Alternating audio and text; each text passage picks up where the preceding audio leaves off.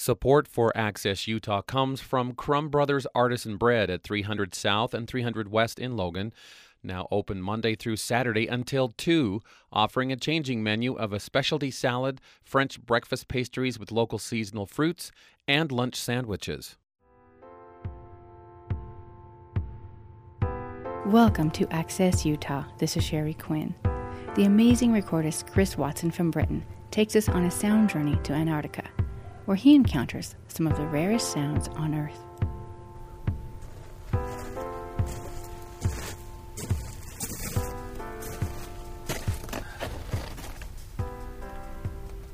This is certainly the remotest landscape I have ever been recording in.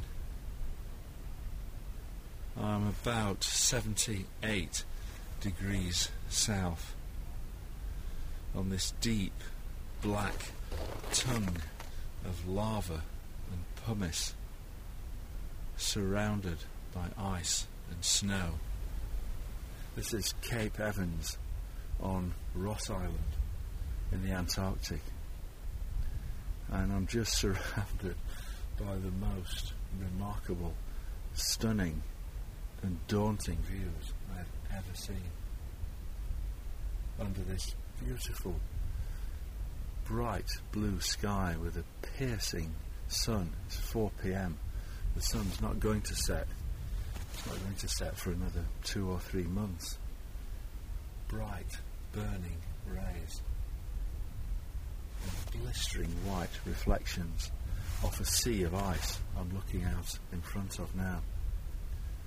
McMurdo Sound, most of it frozen solid to 2 or 3 meters, but a small silvery streak on the horizon many, many kilometers away, where the icebreaker Odin broke up the channel a few days ago.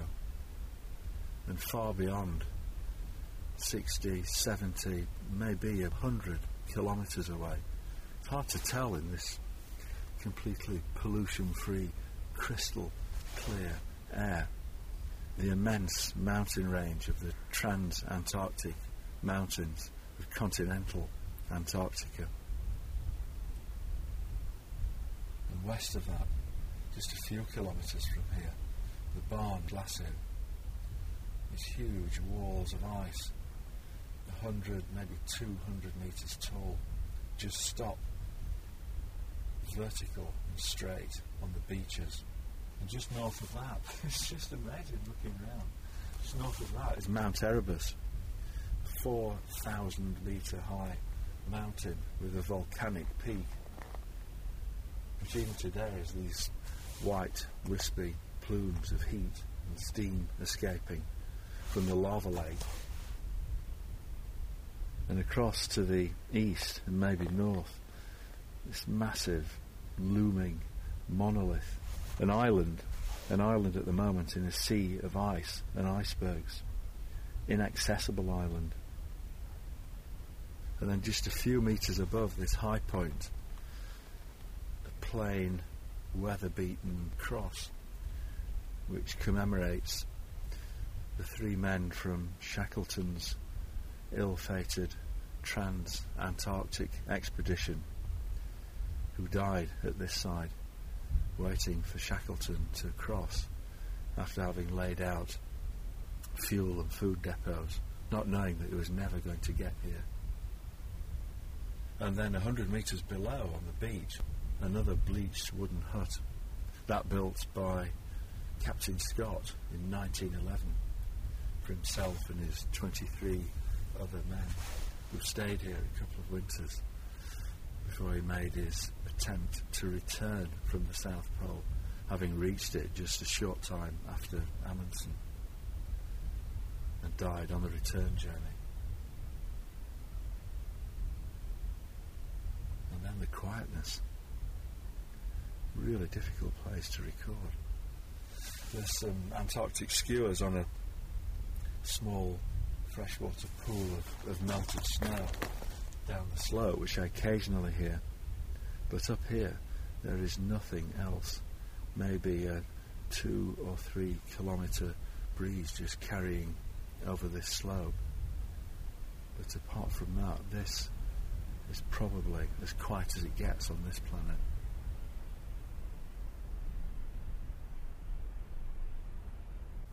Down on the ice, it's very different. I was there this morning just walking across the sea, or walking across the sea ice to reach a group of Weddell seals that were hauled out. But the sea ice is starting to break. It's January the 10th today, 2010.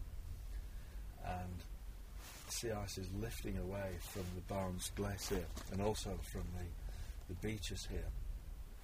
And so you can walk across these quite large floes that they rub and scrape together and make this creaking, groaning and bubbling sounds, which I've recorded underwater with hydrophones underneath the ice shelf.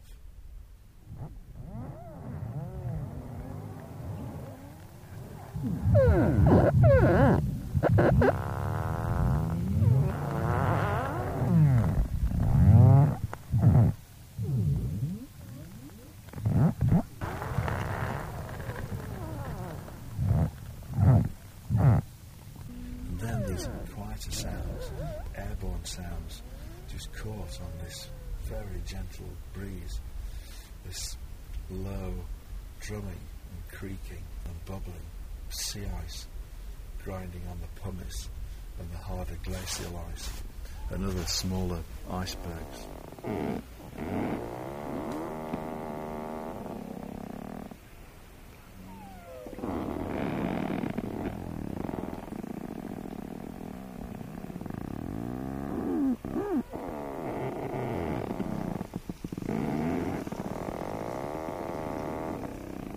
The other thing I'm just starting to pick up here is I can see these black shapes across the sea ice waddling towards the land, and these are penguins, Adelie penguins, which are on the way back to their colony at Cape Royds, which is 6 or 7 miles across the Barnes Glacier and another patch of frozen sea, where I went a couple of days ago to record this colony of maybe 2,000 or 3,000 penguins that have still got chicks. And amidst this Antarctic quietness, it's really startling to come across sounds and behaviour and activity as loud as this.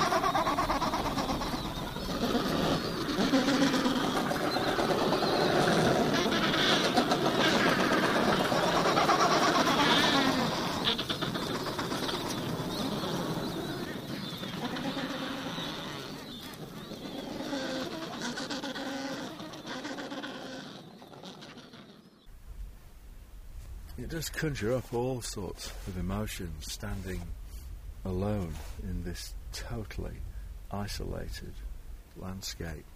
And my colleagues are a kilometre or so down, based at a camp, a New Zealand Antarctic camp. People are here to restore Scott's Hut, Terra Nova, here on Cape Evans. But it's easy to escape people here. Just come over a kilometre or so over one of these brows of lava and stare out into this wilderness and the distant continent beyond. Huge clouds carrying over some of the distant peaks. And remarkable to think that people would look out from here south 100 years ago and then step out with sleds onto what remained of the sea ice and pull 1,000 pounds of equipment and provisions into those mountains with the aim of walking something like 1,000 kilometres through some mountain passes up onto the ice plateau to try and find the South Pole in temperatures of -20, -30 degrees centigrade for days and weeks. And the interesting thing is, unlike, I guess, virtually every other place on this planet, the soundscape here will have remained the same.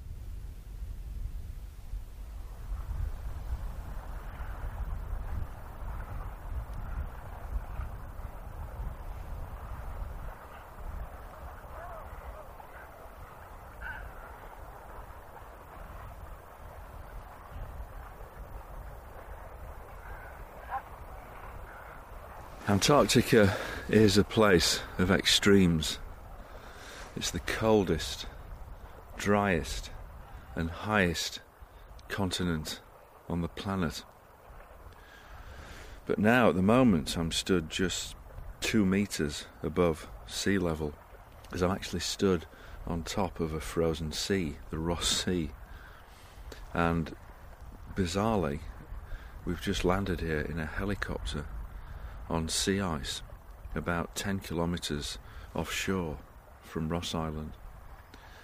And the sea ice partly has been broken up by an icebreaker coming in to resupply the base at McMurdo. And we've flown out here so I can record in some of the pools created by the icebreaker. So I'm stood on the surface of a frozen sea with about 2 meters of sea ice below me, and then the open ocean. And the pilot's just said, his charts say, we're standing on top of around about 300 meters depth of seawater, and there's a whale just about to surface.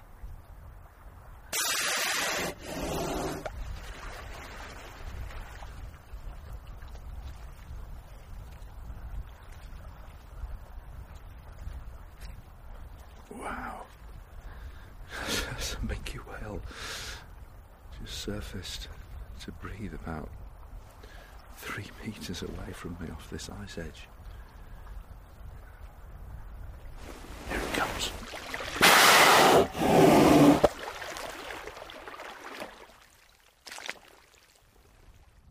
Astonishing.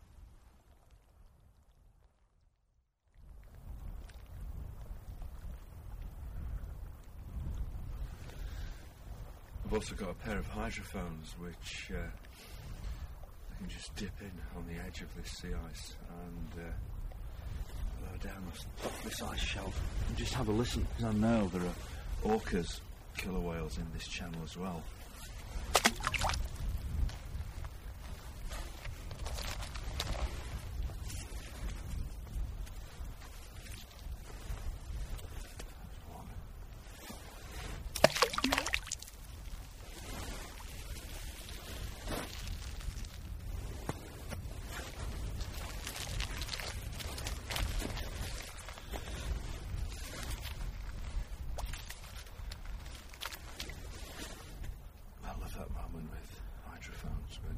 Drop them in, particularly into these unknown depths such as this, and just tune in and listen.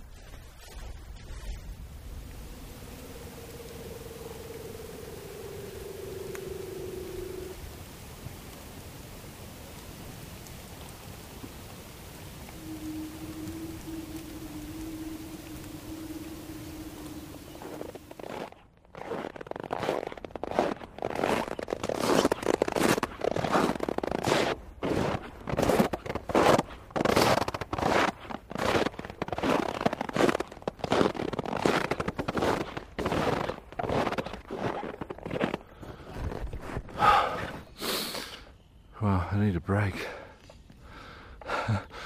I've almost walked to the South Pole, but not in true heroic style like Amundsen or Scott. I landed here at the South Pole base, the US base, here this morning in a Hercules C-130 transport plane after an amazing flight over the Antarctic mountains and the famous Beardmore Glacier. And we've been at the base, checked in, put on my extra cold weather gear as advised, because looking at the temperature readouts in the canteen inside, it's at the moment minus 37.5 degrees centigrade out here. Beautiful, bright blue day with a very slight breeze, but as soon as that breeze catches your skin, it burns it, and so it's about the most wrapped up I've ever been.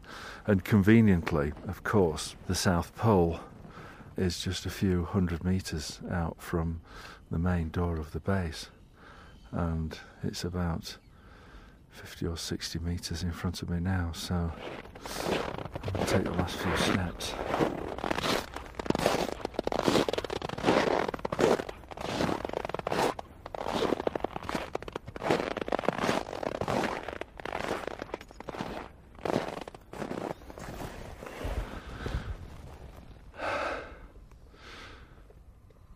So this is it. The most remotest place on Earth, the South Pole. It may be the remotest. It's certainly not the quietest, because there's a large, significant US base here with all the infrastructure that requires, motorised vehicles. There's an airstrip. There's a lot of people working on the roof today. But beyond, there's this flat landscape of ice and snow going to this far distant horizon where the ice and snow meets this pale blue line of sky. I think as I can sort of scan through 180 degrees, I like to imagine I can actually see the curvature of the Earth, but I don't know, maybe that's just distortion through these high strength UV goggles, because it's piercingly bright. And then in front of me, the ceremonial South Pole, because of course, why have one pole when you can have two? And there's a ceremonial South Pole, which is this silver ball on top of this metre-high red and white diagonally striped pole, and a semicircle of international flags. 12 nations are represented there, and it's sited right in front of the building, the United States Antarctic Programme South Polar Base.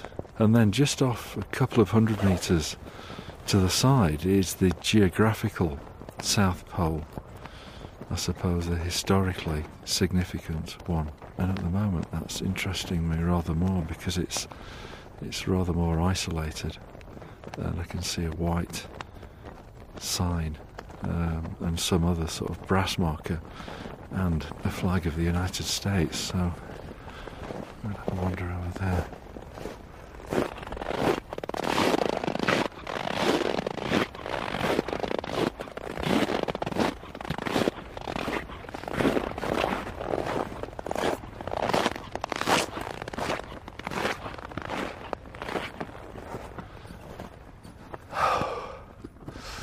Wow, no wonder it's tough walking around here. This is the geographic South Pole, elevation 9,301 feet. Although, as it's been explained to me, because we're also on top of a mountain of ice, the actual altitude is, in terms of the oxygenated air, is about 14,000 feet. So even walking a few hundred metres with recording equipment on the level through snow and ice is quite tough. I cannot imagine what it would be like for people 100 years ago hauling sleds. The only thing apart from a sign and a brass measuring device is this American flag hanging here, which does sound pretty good in this breeze.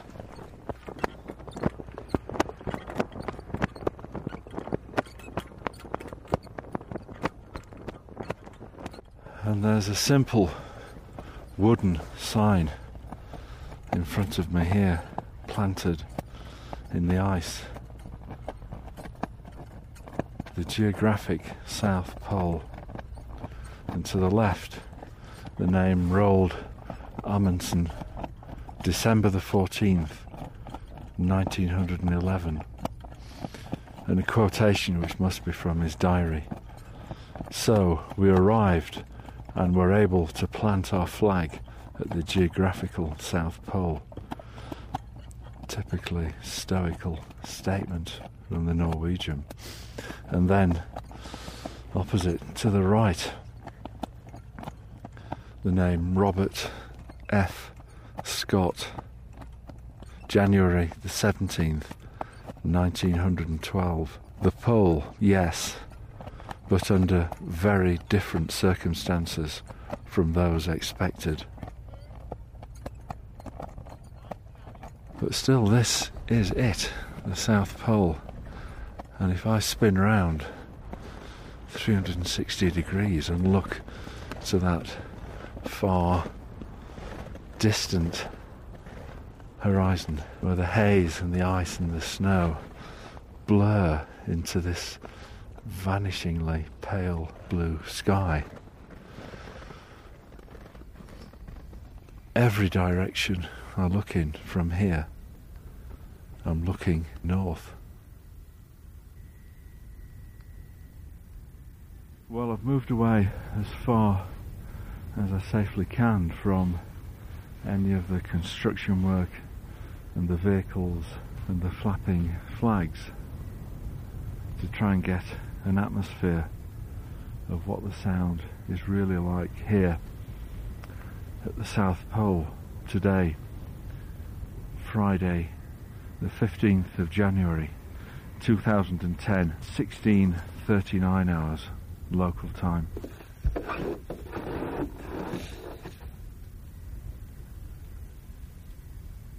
Recording.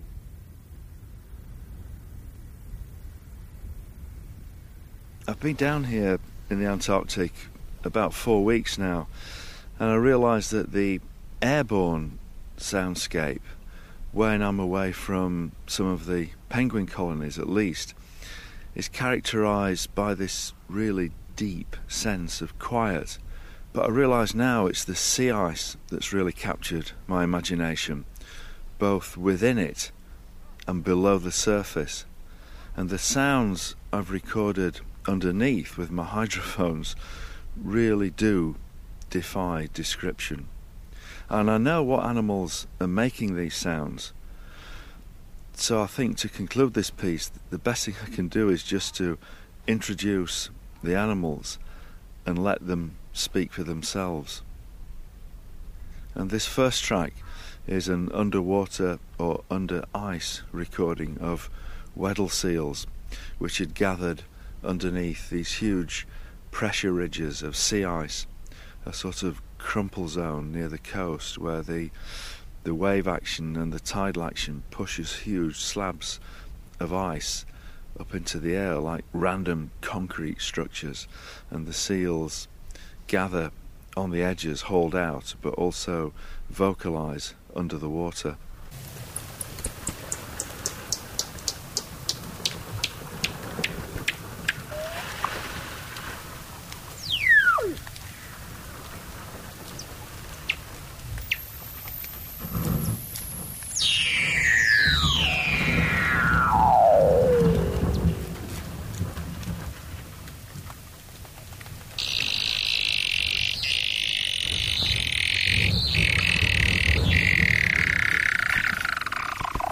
Finally, these are my favourite animals, one of the world's top predators, and probably the most intelligent animal on the planet, orcas.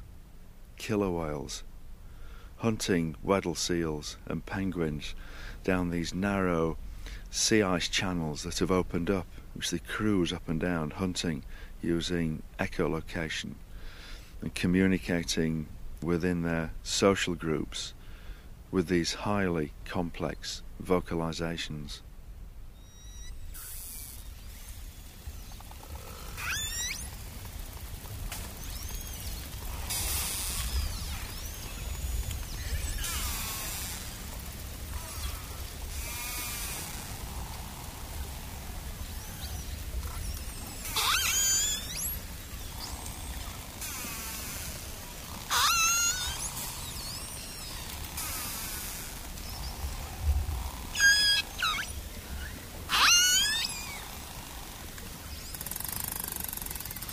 Thank you to Chris Watson for braving Antarctica and bringing us those rare recordings.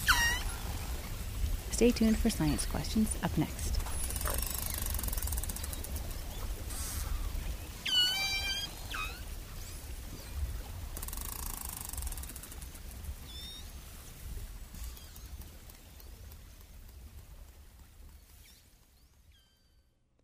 Support for Science Questions comes from the College of Science at Utah State University, where students step beyond the classroom, participating in advanced research in the lab, field, and outer space. When students and faculty learn together, discovery follows. Information is at usu.edu/science.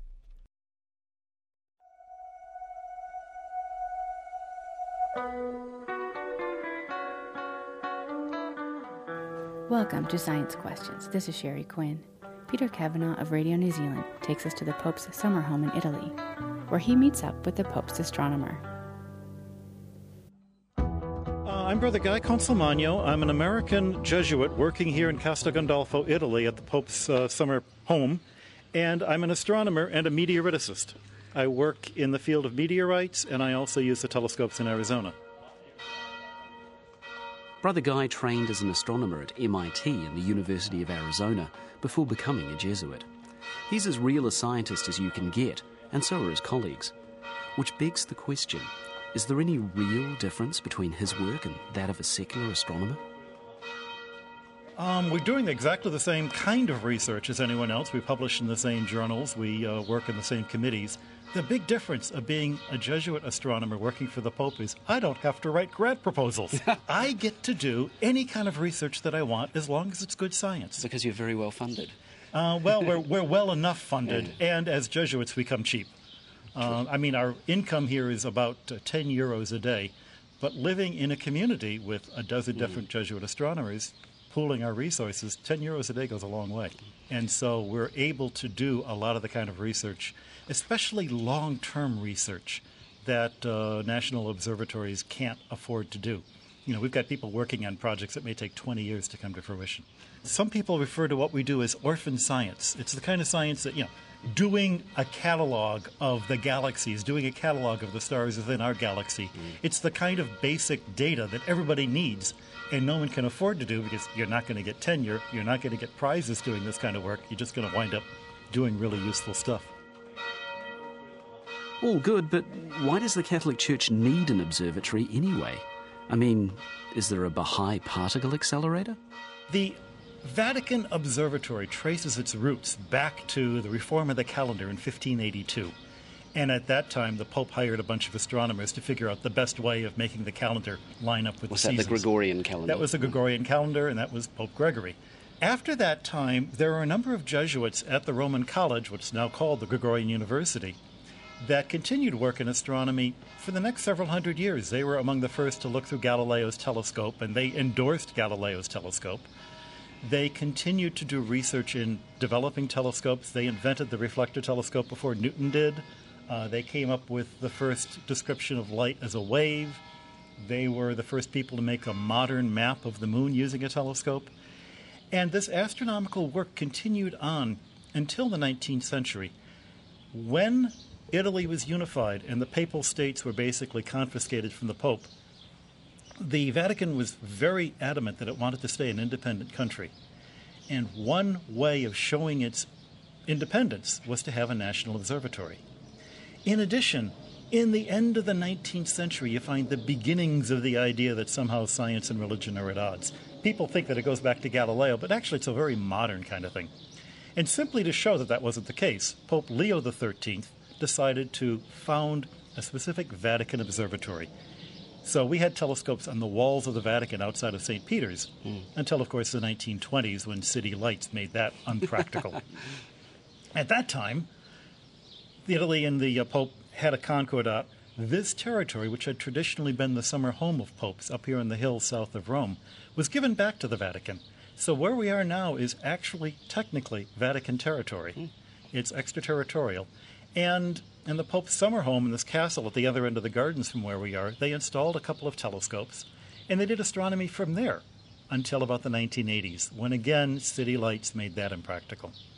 So at that time, the observatory built a new telescope in Arizona. So that's why we've got a telescope now outside of Tucson, affiliated with the University of Arizona. Now, just this year of astronomy, 2009, we've had one more big move, which was to come from the Pope's summer home itself to these new quarters, which are quite a bit nicer and a lot less in the traffic of all the tourists and all the other dignitaries that come and see the Pope all the time.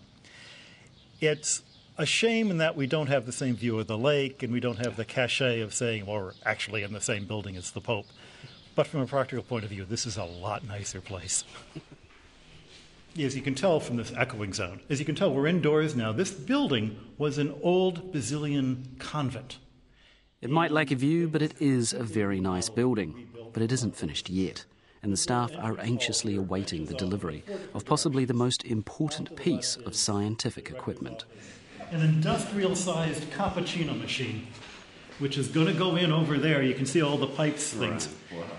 This is the fuel behind the Vatican Observatory. Absolutely. It runs on coffee. Those late nights. And fascinatingly enough, one of the most important bits of science that I've been able to do in the last 15 years depended directly on this coffee machine. I work in meteorites. I was in New Zealand when I was going to Antarctica to collect meteorites.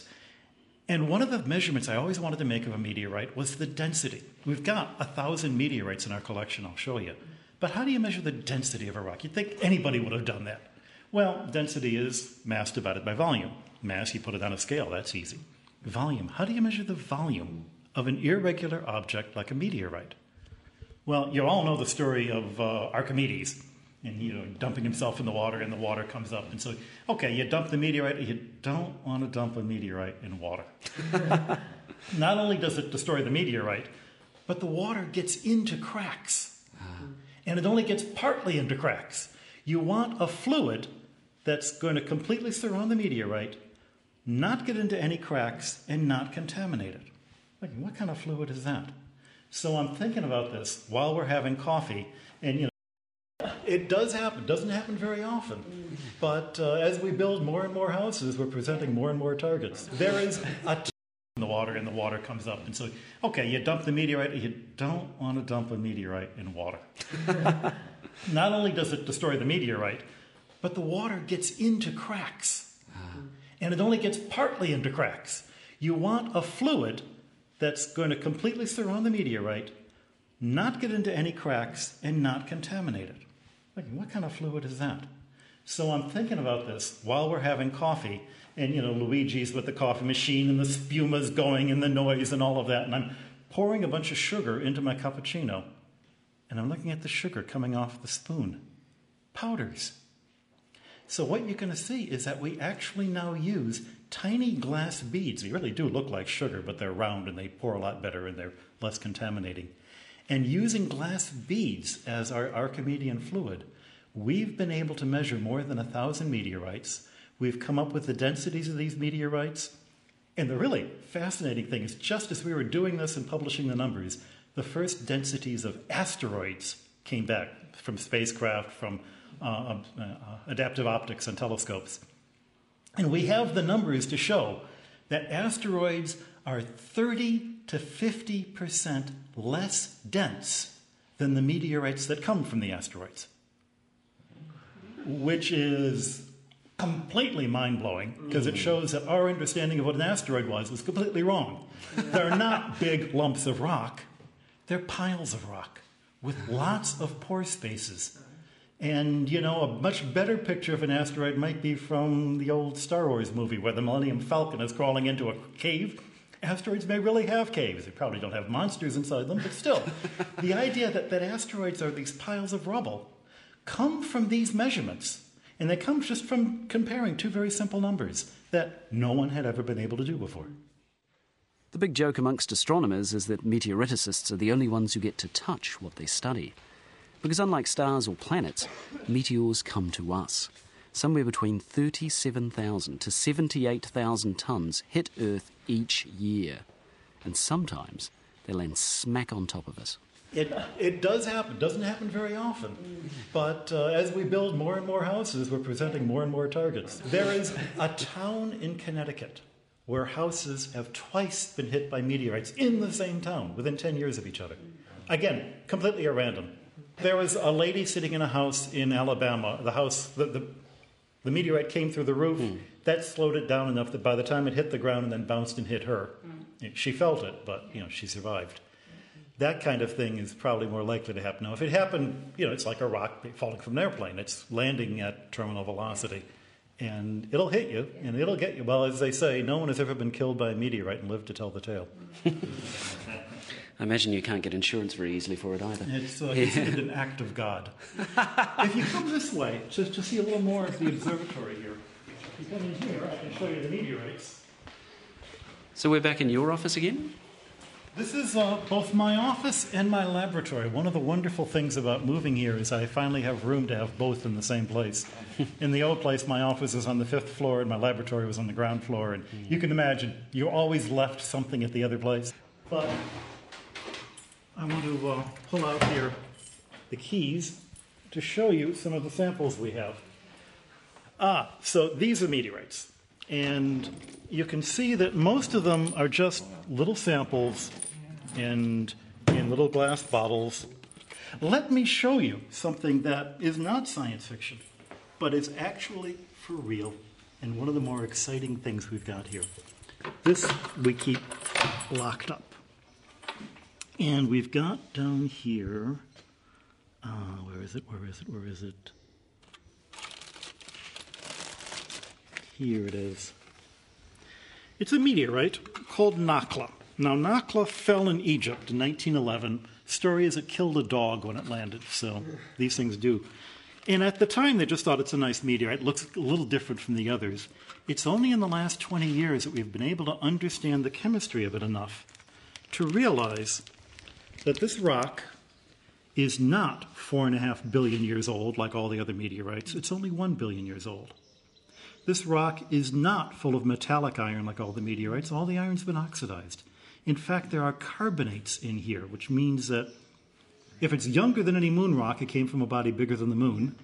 If it's full of carbonates, it may have come from a place with carbon dioxide in the air. And, not this particular rock, but others like it, have tiny bubbles in the rock that contain gases which, when you measure the gas, are exactly the same as the Martian atmosphere. So the conclusion is, I'm not going to let you open it, but you can at least hold it. Wow. The conclusion is you're holding a piece of Mars. That is amazing. Exactly. Well, it's amazing to us, and we've lived with the idea for 20 years and we're still not used to it. So is this the only example of that? It's not the only example. It's certainly one of the larger examples. That's about 150 grams. Wow.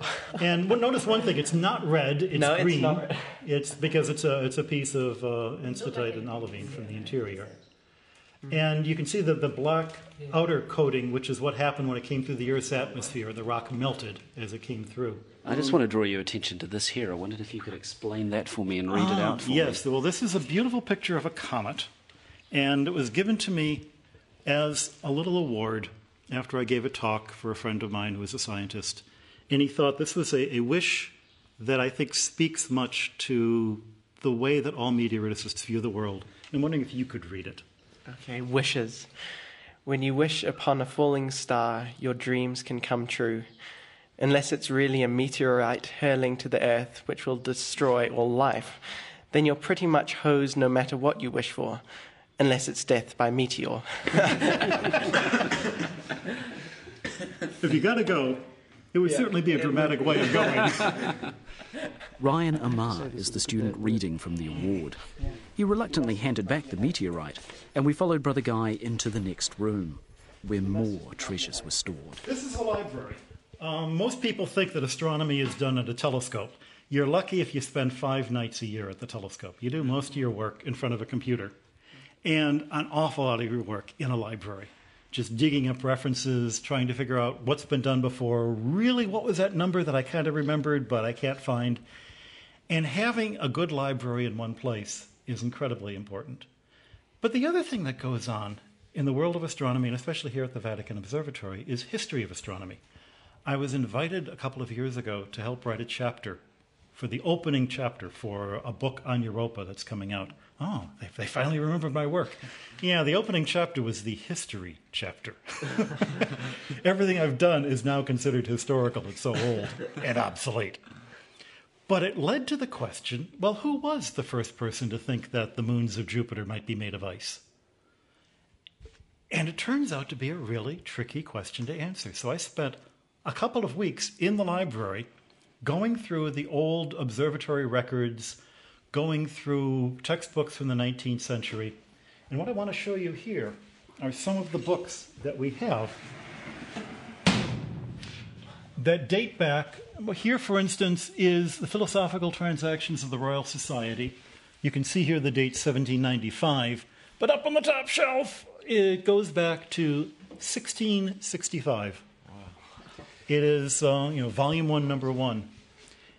You can actually pull off a couple of these volumes here and see papers by Isaac Newton.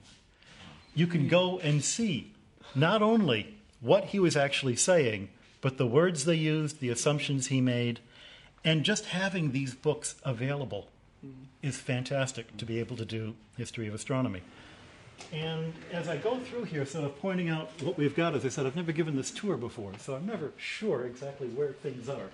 But we've got someplace in here. This is not a first edition of Copernicus. It's only a third edition. It's from, as I recall, this one, it's from, can you read your Roman numerals? 1617. This is 2 years before all the books of Copernicus were ordered to be corrected by the Vatican. Where he says that the Earth goes around the sun, you have to cross that out and say, you can calculate by pretending the Earth goes around the sun. Well, this is the copy from the Vatican Library, and as far as I can tell, nobody bothered correcting it. And there's the famous image. Again, most people looking at a science book, they look at the pretty pictures, they read the title, they read the figure captions, and they move on. This is a terrible picture, in fact, because it looks like he's saying all the planets go in nice circles around the sun, when in fact that wasn't what he was saying at all. His real theory was a whole lot more complicated, but everybody just remembers this picture, and they never bothered reading the full detail of what he was doing, which is mathematically quite more sophisticated than that. The boys' winning short film was on extrasolar planets and referenced Italian astronomer Giordano Bruno. Bruno was one of the first to suggest that our sun was simply a star like many others, an extraordinary piece of thinking for the time. Up there. Naturally, the boys were keen to know if the library contained any of his works. We don't, and part of the reason is he wasn't really a scientist. He was a crackpot. He was a crackpot who happened to get a couple of things right by accident, sort of like a stopped clock is right twice a day. And but he was an astrologer. He believed in magic. He had this magical way of remembering things. And he managed to make enemies of everybody in Europe on all sides. Protestants, Catholics, atheists, everybody was mad at him by the end. What happened to him was not a good thing. He was, arrested, and after 10 years of refusing to admit he was wrong, they burned him. You don't want to do that to people. It's a wrong thing to do. But you also don't want to make him a hero of science, because he was more like von Däniken or, Velikovsky or the other people who were more famous for being famous than for anything he actually said as a scientist. Now this is... there goes your movie. Exactly.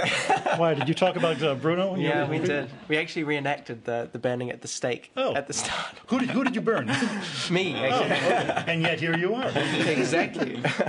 No, I'm not a big Bruno fan, mostly because I've had to deal with people who believe in crackpot theories.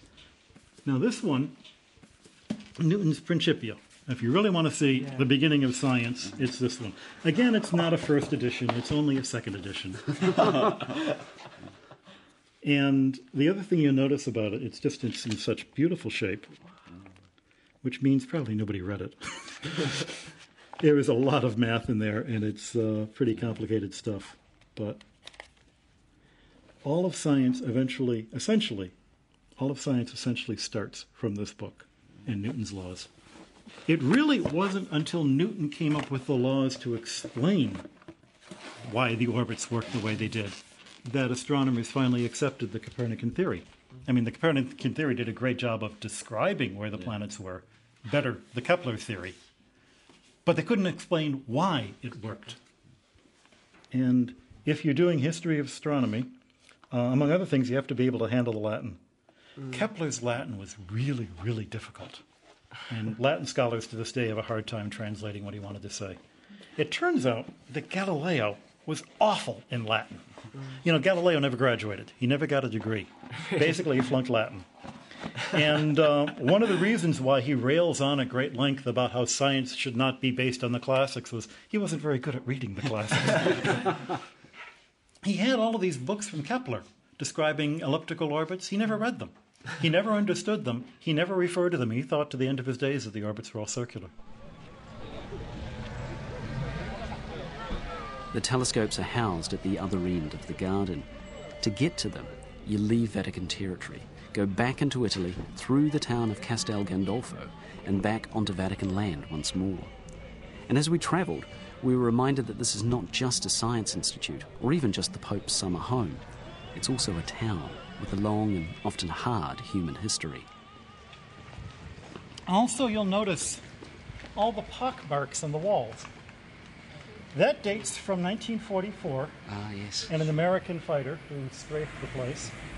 Even though this is Vatican territory, I'll wait till he goes.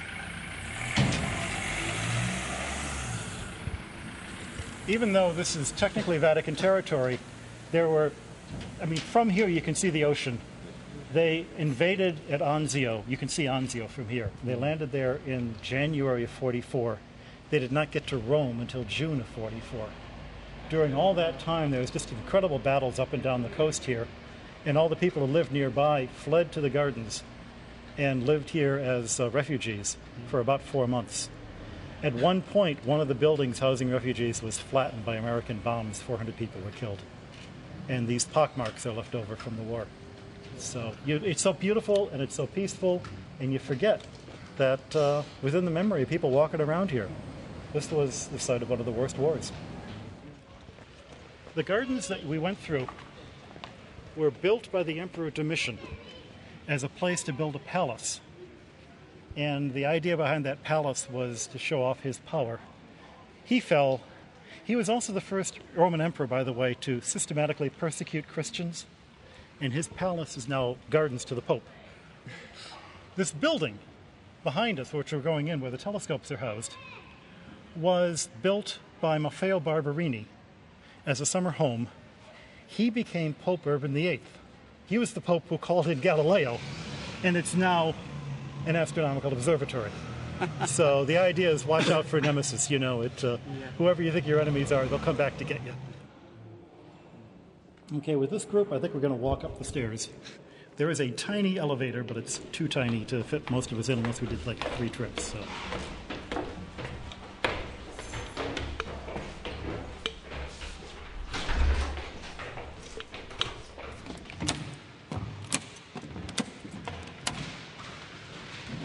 This is a telescope that dates from 1935, German optics.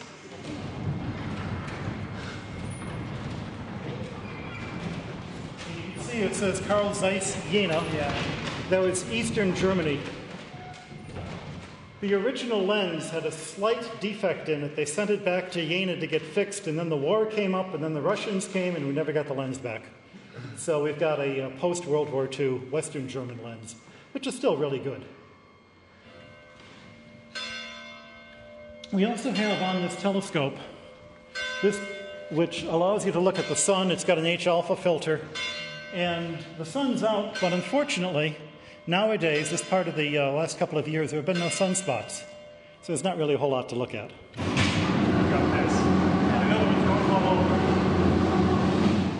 All right.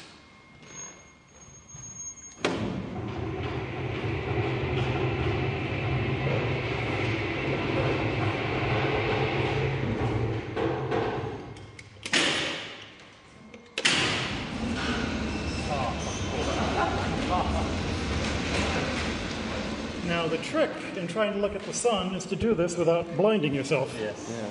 And the way you do it is by looking at shadows.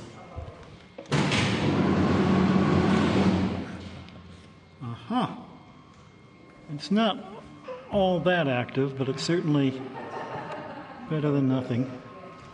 And there is a little prominence on the corner here where I'm aiming. What Brother Guy disarmingly calls a little prominence is actually a solar flare, roughly the size of planet Earth. After watching it through the telescope, Adam Simpson had some questions to ask. So what stops you being blinded by looking through this? What stops it? Yeah, is it the Virtually filter? all the light except the light being emitted by one particular line of hydrogen is being cut away. Oh, okay. And so that's why it's very red-colored. It's just the H-alpha line that we're looking at. But that also allows us to see in high contrast. You can see the little prominences along the edge. You see little things that look like flames. And then there is one sort of sunspot region down Just to the down the bottom bottom left. left? Yeah. So what do you see when you see a star at night lights? Is it sort of Strangely similar to... enough, stars are very boring to look at in a telescope because they're just points. They're so small and they're so far away that even in the biggest telescope, most stars are still just points of light. points of light. But it's when you take the starlight and run it through a prism and you start measuring the chemical composition of the star that things get interesting.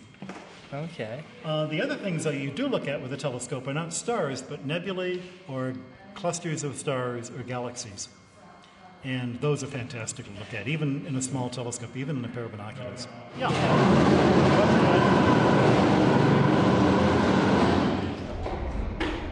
On the roof of the observatory, next to the entrance to the second telescope, there's a plaque dedicating the site to God. Because naturally enough, being members of a religious order, the staff here are serious about their work not just for its own sake. They have another reason for trying to understand the universe. Does anybody here speak Latin? Oh, no. You do? No. You're an expert in Latin, I can tell, with the red hair. Deum, what does that word mean?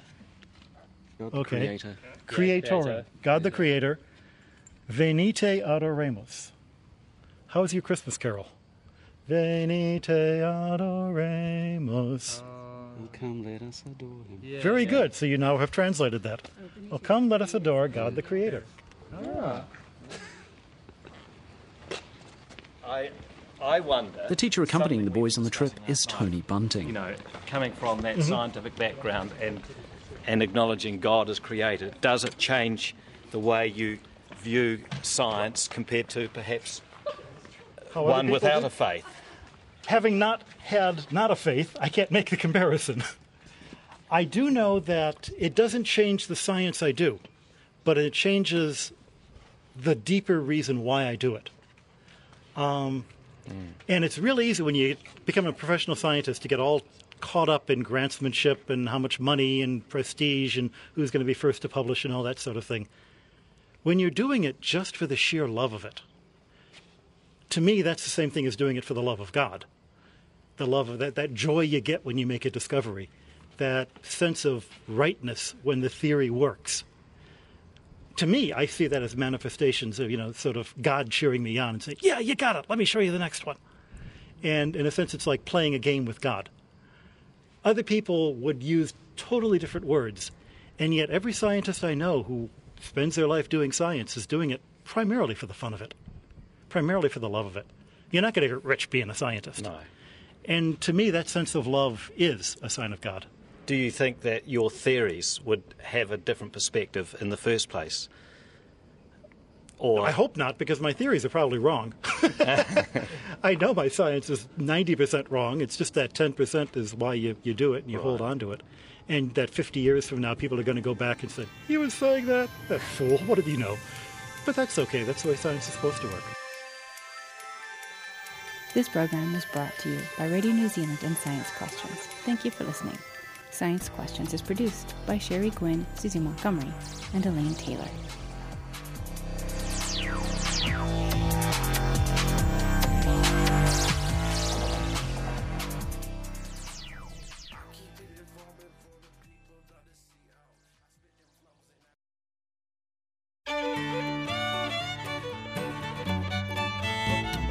Welcome to the Beehive Archive, a 2-minute look at some of the most pivotal and peculiar events in Utah's history. I'm Megan Van Frank. As the nation commemorates the 150th anniversary of the American Civil War, learn how that conflict affected Utah. First this.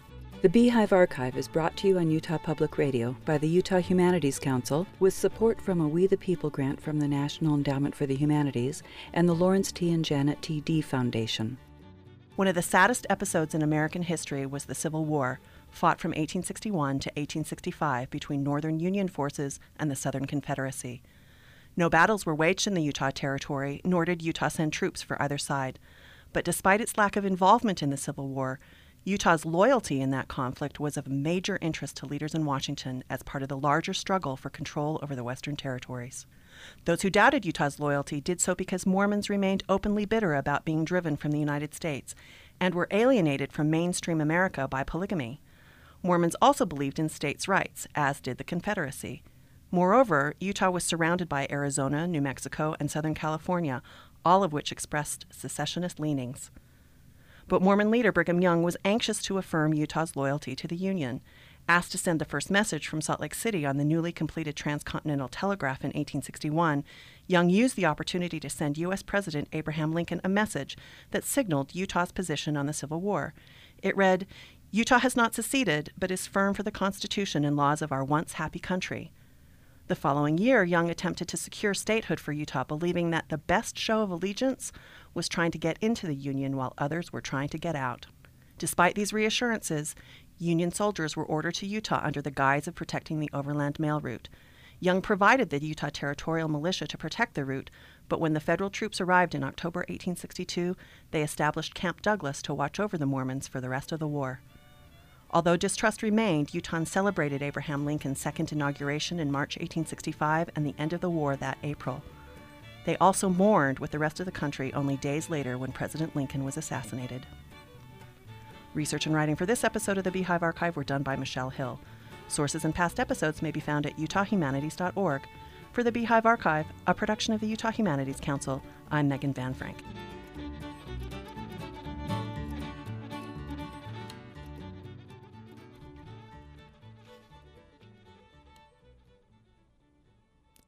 Support for Science Questions is provided by Apogee Instruments of Cache Valley, creating innovative sensors for measuring climate change, sustainable food production, and renewable energy. More information is at apogeeinstruments.com. This is Utah Public Radio, KUSR HD1, 89.5 Logan, KUSK HD1, 88.5 Vernal, KUSL HD1, 89.3 Richfield, KUST HD1, 88.7 Moab, and KUSU-FM HD1 91.5 Logan. Thank you for listening to Utah Public Radio. Check out our community calendar at upr.org. The time is now 10 o'clock.